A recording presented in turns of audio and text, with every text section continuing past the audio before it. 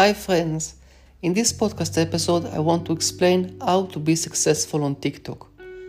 You see, TikTok is not something which is static. Something that works well today might not work well tomorrow. The algorithm changes, the interface changes, everything changes. It's not like a car or a chair, for example. You always need to upload new videos and test new ideas. So for example, I once published videos that were around 1 minute long.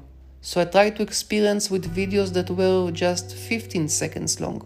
And I saw that I was getting better results. So then I tried something else. I tried 8 seconds and then 5 seconds. All the time I tried to reduce the length of the videos to see if I get better results. And I did. At the end, I just settled on an average of 8 seconds.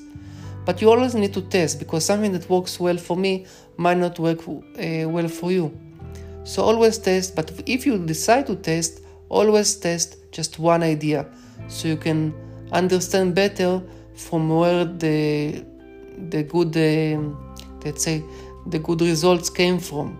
Because if you test 2 or 3 different things at the same time, then you not know which one of those gave you the good results. So always test. Always test. This is what I always do. I always change something to see what works best. So that's it. This is the one idea. This is the one thing that you need to do to make it to be successful on TikTok. Just constantly upload new videos, and then learn from those videos and make your future videos much better. So that's it. Make sure that you follow me on TikTok. Just go to TikTok and search for my username there, which is Chef Rimer. Chef like chef in a kitchen, and then Rimer, R-I-M as in mouse, E-R. Take care.